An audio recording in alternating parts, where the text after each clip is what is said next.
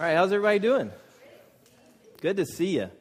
Really glad that some people showed up this morning. I just really wasn't sure when I looked out the window and I was shoveling my car out of the driveway. I was just thinking, I really don't know if anybody is going to show up. But anyway, I'm glad that you're here.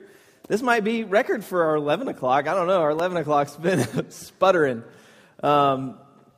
But anyway, I'm Ben, and we're going to just look at the Christmas story, or part of it, this morning. We've been working our way through Luke and really breaking the Christmas story down and seeing it in its full detail. We haven't even gotten to Luke 2 yet, which is what is traditionally considered the Christmas story.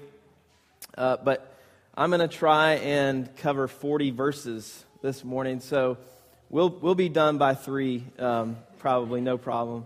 But no, I am going to read the passage. It's long, so stick with me. If you have a Bible, we're in Luke 1 and verse 40 is where I'm going to start. And if you don't have a Bible, you can slip your hand up and we'll get one to you right now. Zach's got them in the back.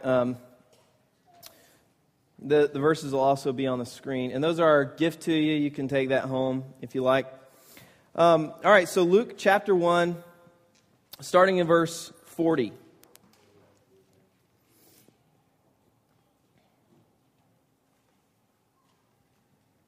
All right. Let's see. It says, or no, I'm going to start in verse 39, sorry. In those days, Mary arose and went with haste into the hill country to a town in Judah. And she entered the house of Zechariah and greeted Elizabeth. And when Elizabeth heard the greeting of Mary, the baby leaped in her womb, and Elizabeth was filled with the Holy Spirit. And she exclaimed with a loud cry, "Blessed are you among women, and blessed is the fruit of your womb. And why is this granted to me, that the mother of my Lord should come to me?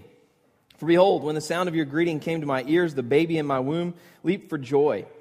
And blessed is she who believed that there would be fulfillment of what was spoken to her from the Lord." I think that was kind of a shot at Zechariah right there, because Zechariah didn't believe. I think that maybe at that point she was kind of like rolling her eyes at her husband.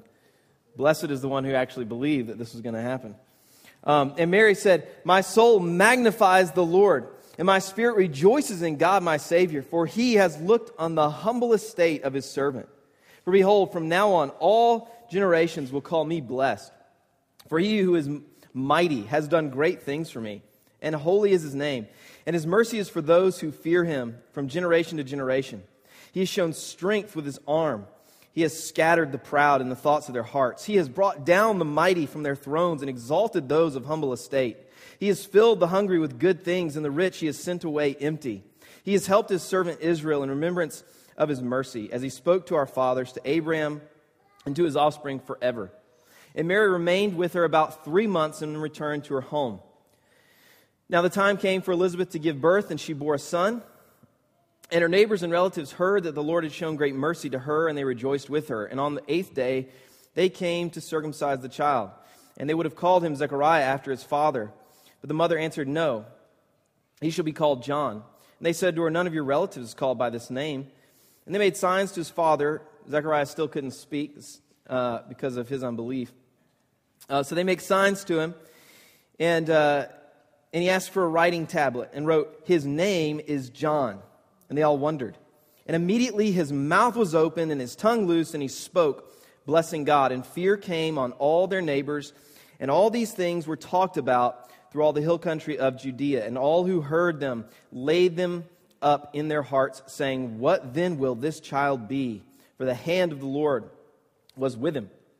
And his father Zechariah was filled with the Holy Spirit and prophesied, saying, "Blessed be the Lord God of Israel, for he has visited and redeemed his people, and he has raised up a horn of salvation for us in the house of his servant David, as he spoke by the mouth of his holy prophets from of old, that we should be saved from our enemies and from the hand of all who hate us, to show the mercy promised to our fathers, and to remember his holy covenant, the oath that he swore to our father Abraham, to grant us that we, being delivered from the hand of our enemies, might serve him without fear, in holiness and righteousness before him all our days.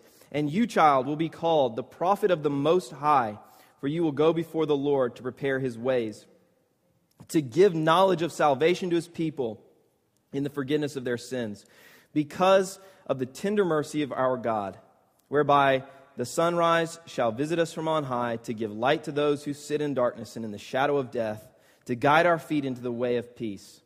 And the child grew and became strong in spirit, and he was in the wilderness until the day of his public appearance to Israel. Wow, so a lot happened there, but I'm going to really concentrate on two main pieces of this kind of lengthy passage. I'm going to concentrate on Mary's song, her song of worship, and Zechariah's prophecy. And we're going to see a few different things in there, but what they're both doing is they're both worshiping. They're both overflowing with praise. And so my goal this morning for us is that by the end of these next 40 minutes or so, that we would be overflowing with worship as well. That a reaction, that our reaction to these truths that we're going to look at would be worship.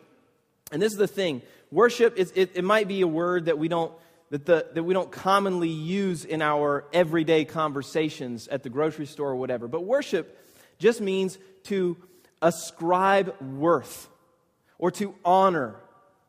And so by the end of this, I want us to be worshiping God. I want us to be honoring Him. I want us to be spilling over with worship. And this is the thing about worship, is unless it is a natural response, unless it is overflowing from our heart, then it isn't real worship. Jesus said that worship would be in spirit and in truth. And worship involves the affections, the heart, and it's not something that is done just, that's forced. Jesus had a problem with people who worshiped Him with their lips, but their hearts were far from Him. So the goal is worship. And as we look at these things, we need to realize that these are truths that are worthy of stirring us up to worship.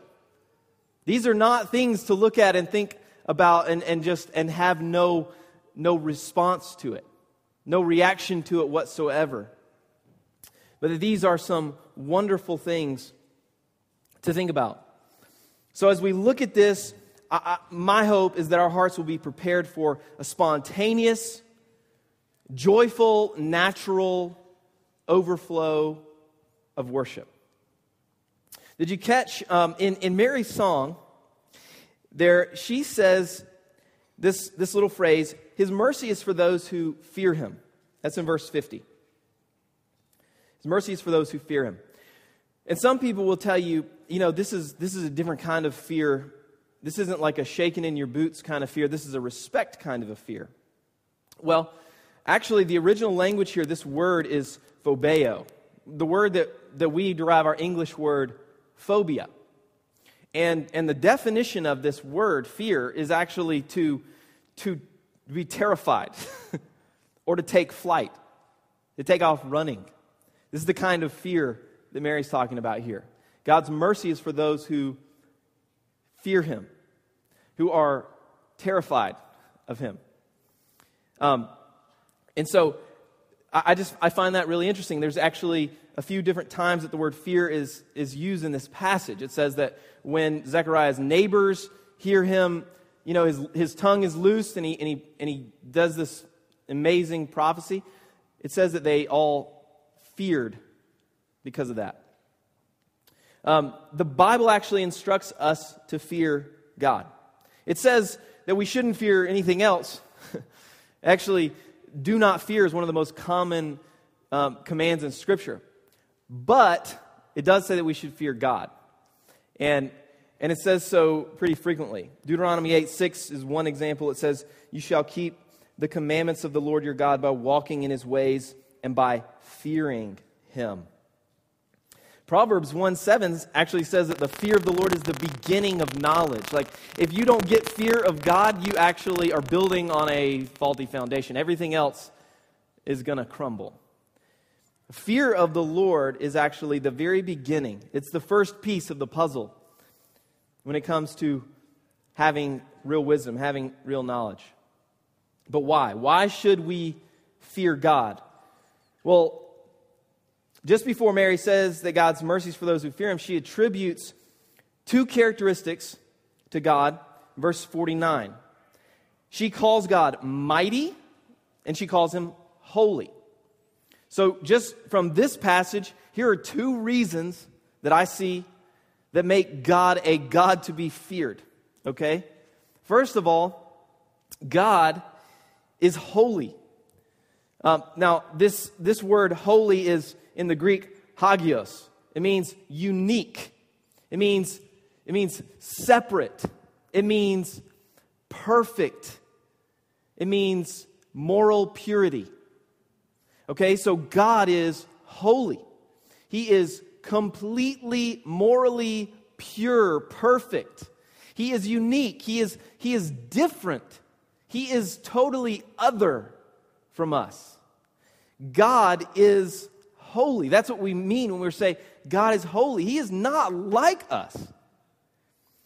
He is so other from us. He is so perfect. And because he is holy, he cannot allow evil or will not allow evil in his presence. This is a theme that we see all throughout the Bible. When Adam and Eve sin, he casts them out of the garden. When Cain sins, he removes him from his presence. We see this all throughout Scripture.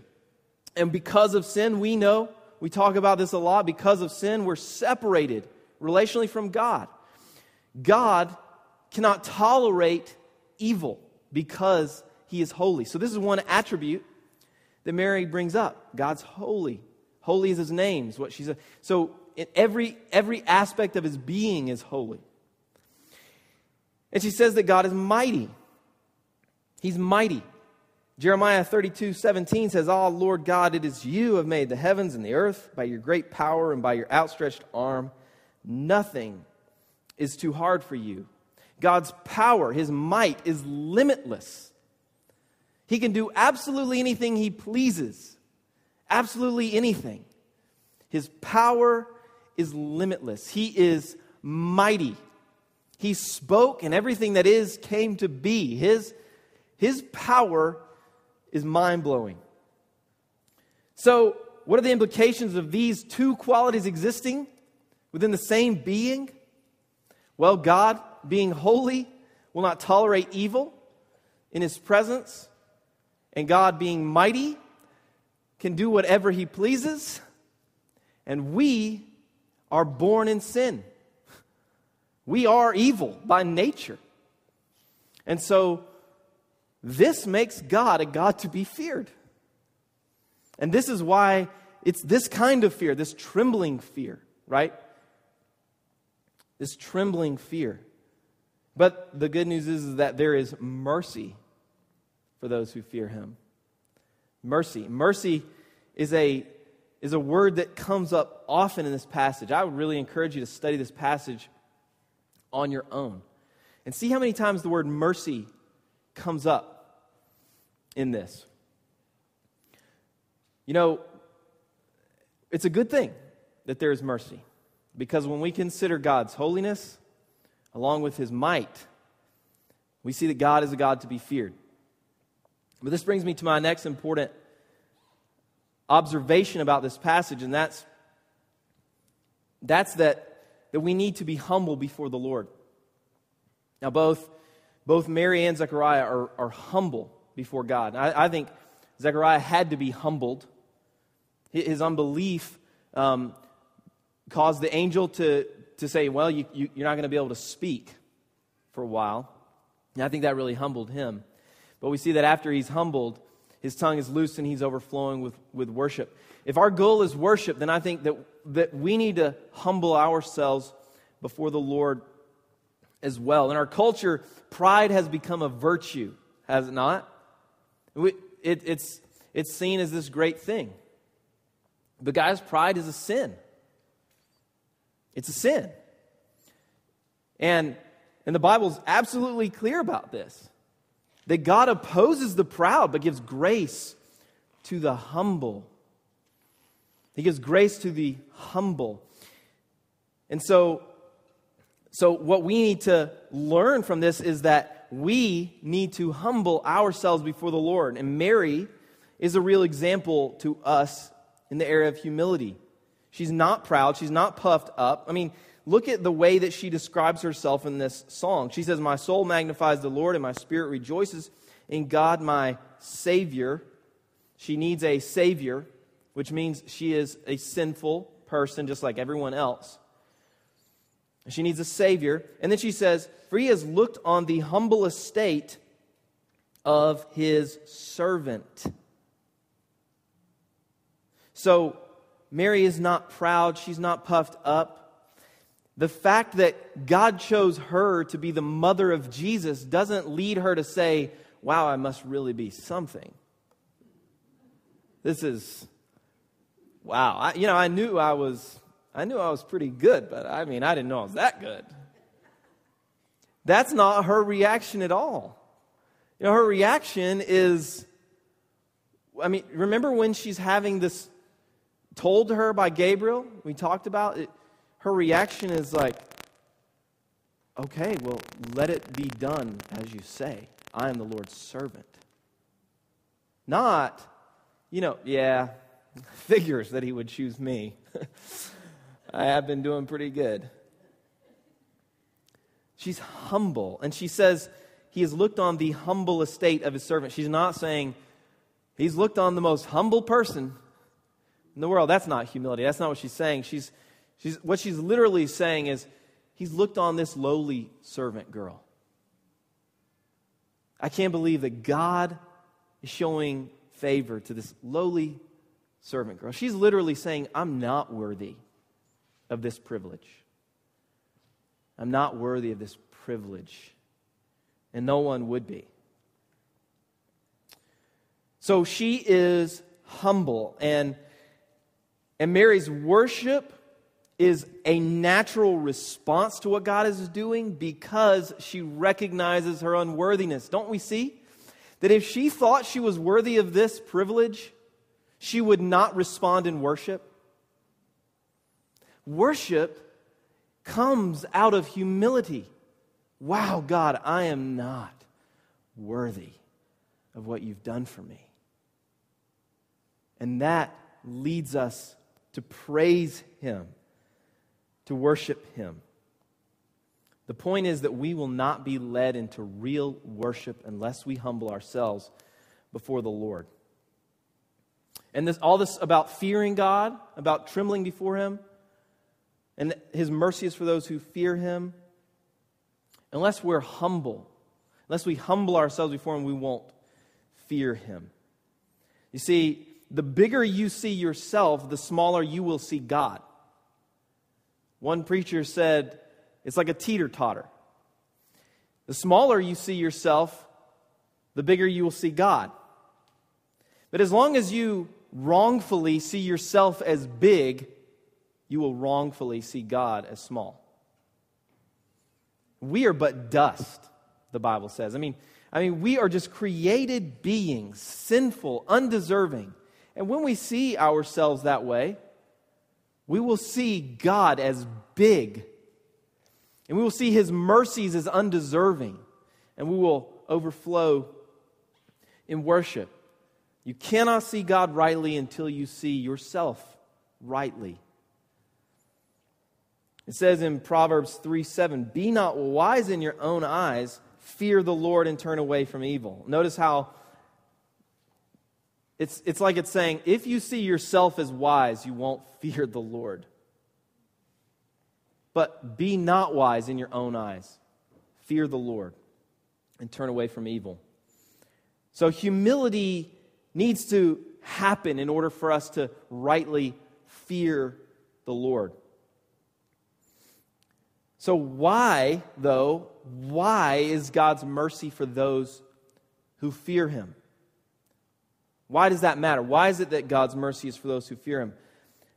It's because until we humble ourselves so that we're able to see God as holy and mighty, God to be feared, we're never going to turn to Him to receive mercy.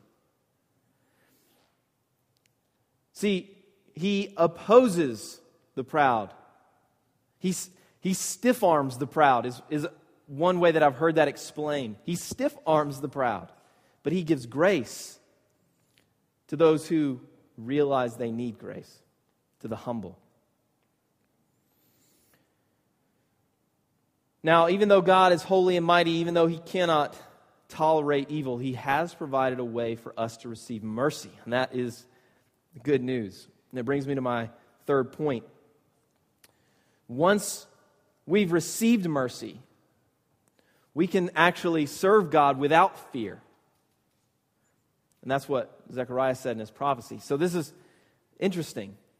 Mary says, God's mercy is for those who fear Him. Zechariah says, we can now serve Him without fear. So what's the deal with that? If you look at verses 72 through 74, the Holy Spirit, through Zechariah, it says that Zechariah is filled with the Holy Spirit. We know the Word of God is the words of the Holy Spirit. The Holy Spirit, through Zechariah, prophesies that God is going to show us mercy that was promised to Abraham in the Old Testament. And because of this mercy, we will be able to serve God without fear. That's verse 75. So what's the deal with this? Is God a God to be feared or not?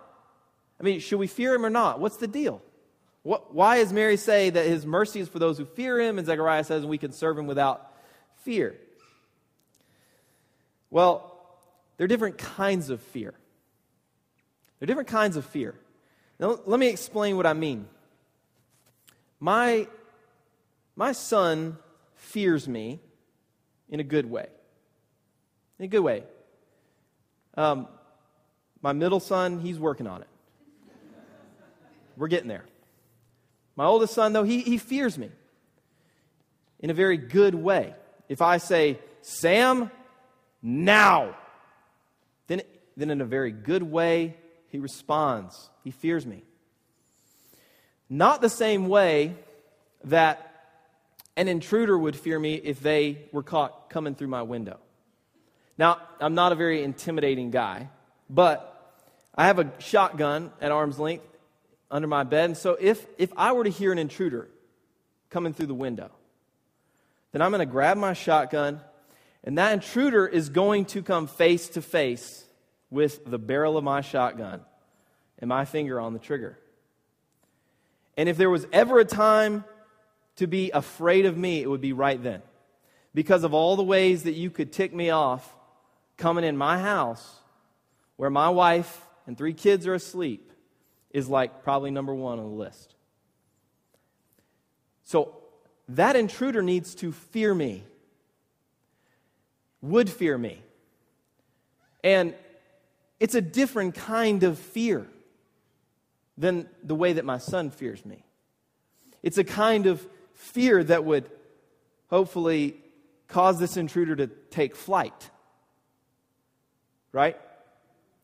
To have a trembling fear. Because I'm offended. I'm greatly offended that you are trying to come into my house where my family is sleeping. I'm angry, and rightfully so. See, apart from Christ, we are like that intruder in our relationship to God. Our sin has greatly offended Him. He's the King of kings, and we have committed high treason.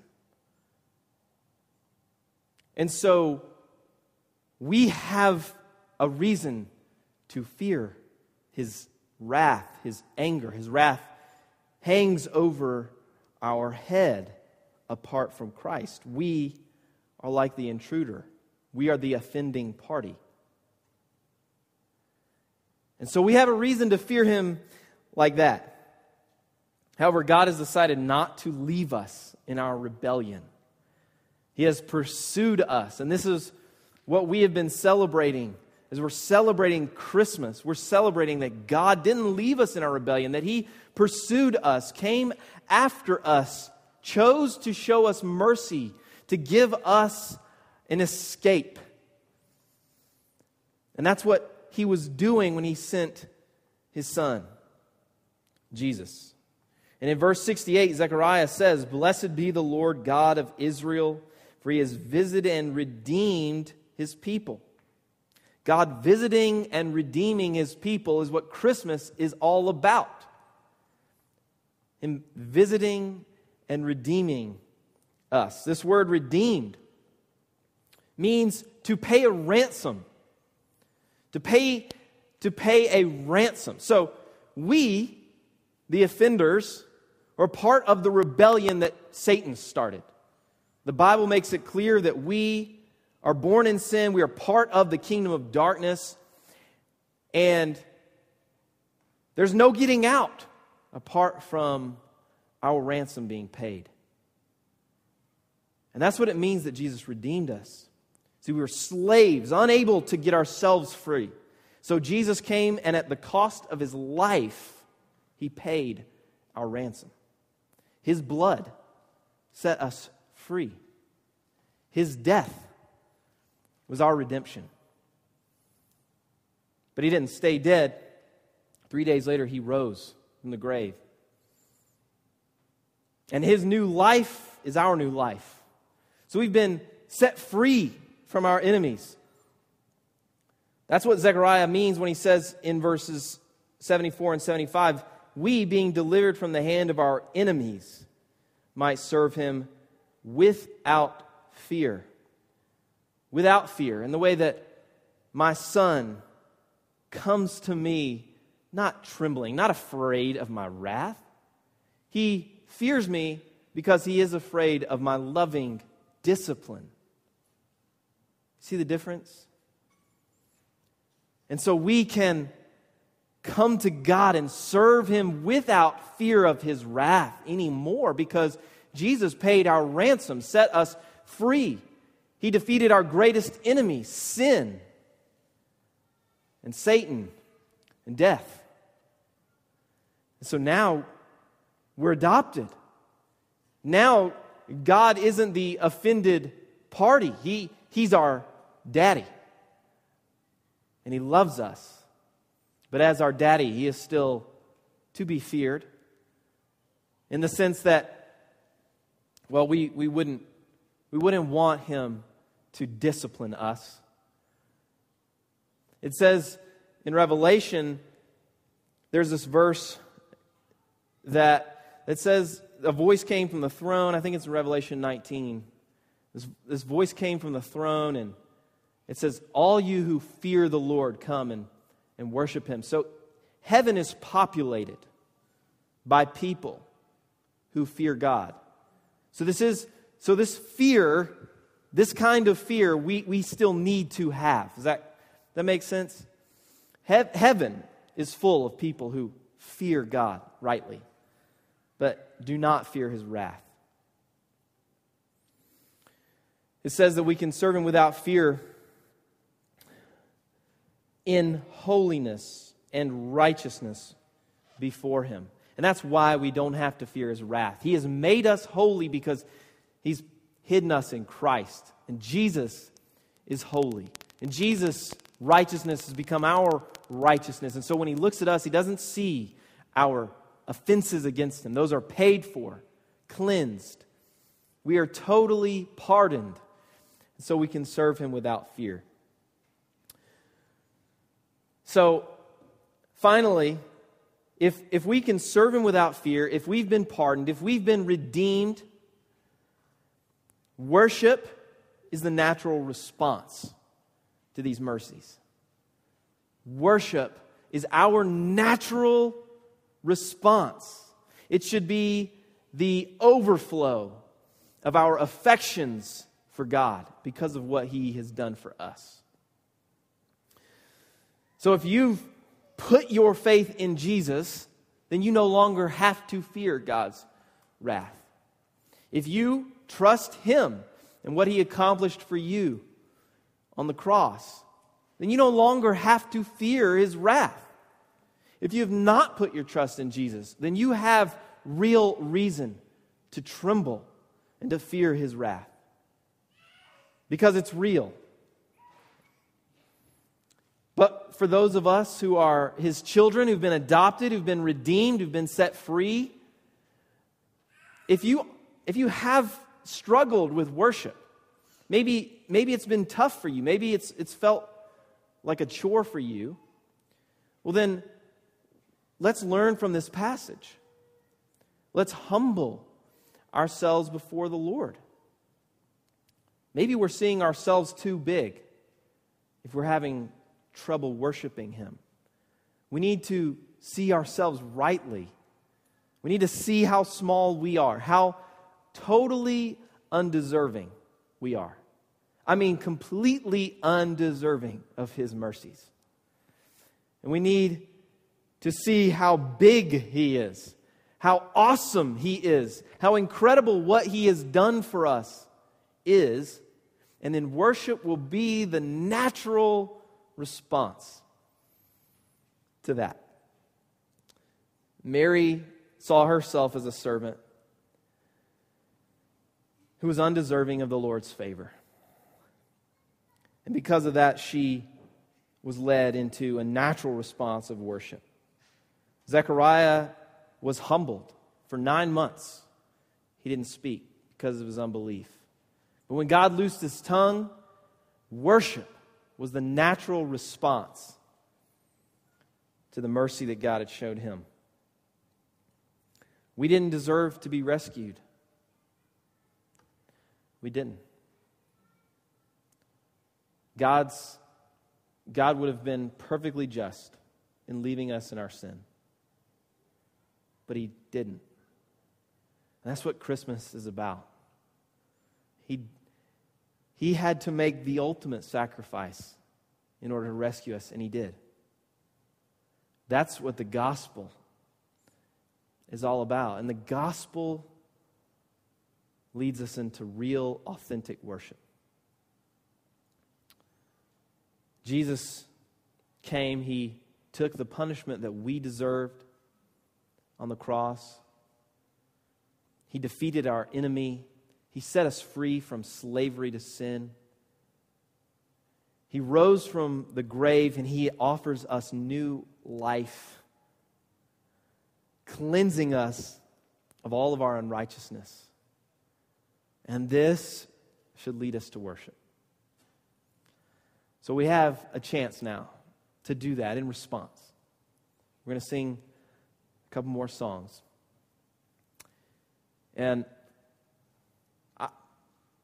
my challenge is just this. Just think on these things.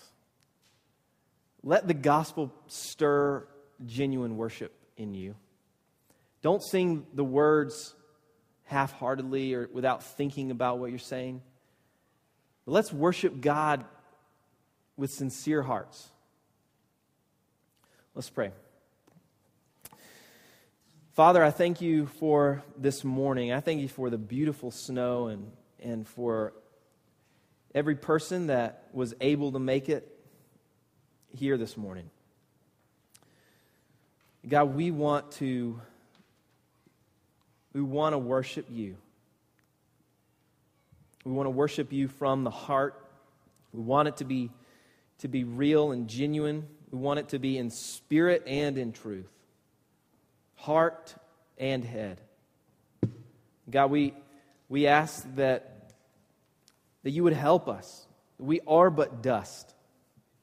Spirit, I ask that You would just blow through this room. Just move among us. Stir our hearts. Point us to these truths, to the gospel. And Lord, beyond this morning, as we go from here and as we are going about our normal daily routines, as we're shoveling tons and tons of snow, we just ask that You would help us to do it with a heart of worship, just focused on You, glorying in what You've done for us. We thank You so much, Lord Jesus, for paying the price for us with Your life. We worship You, and it's in Your name we pray. Amen.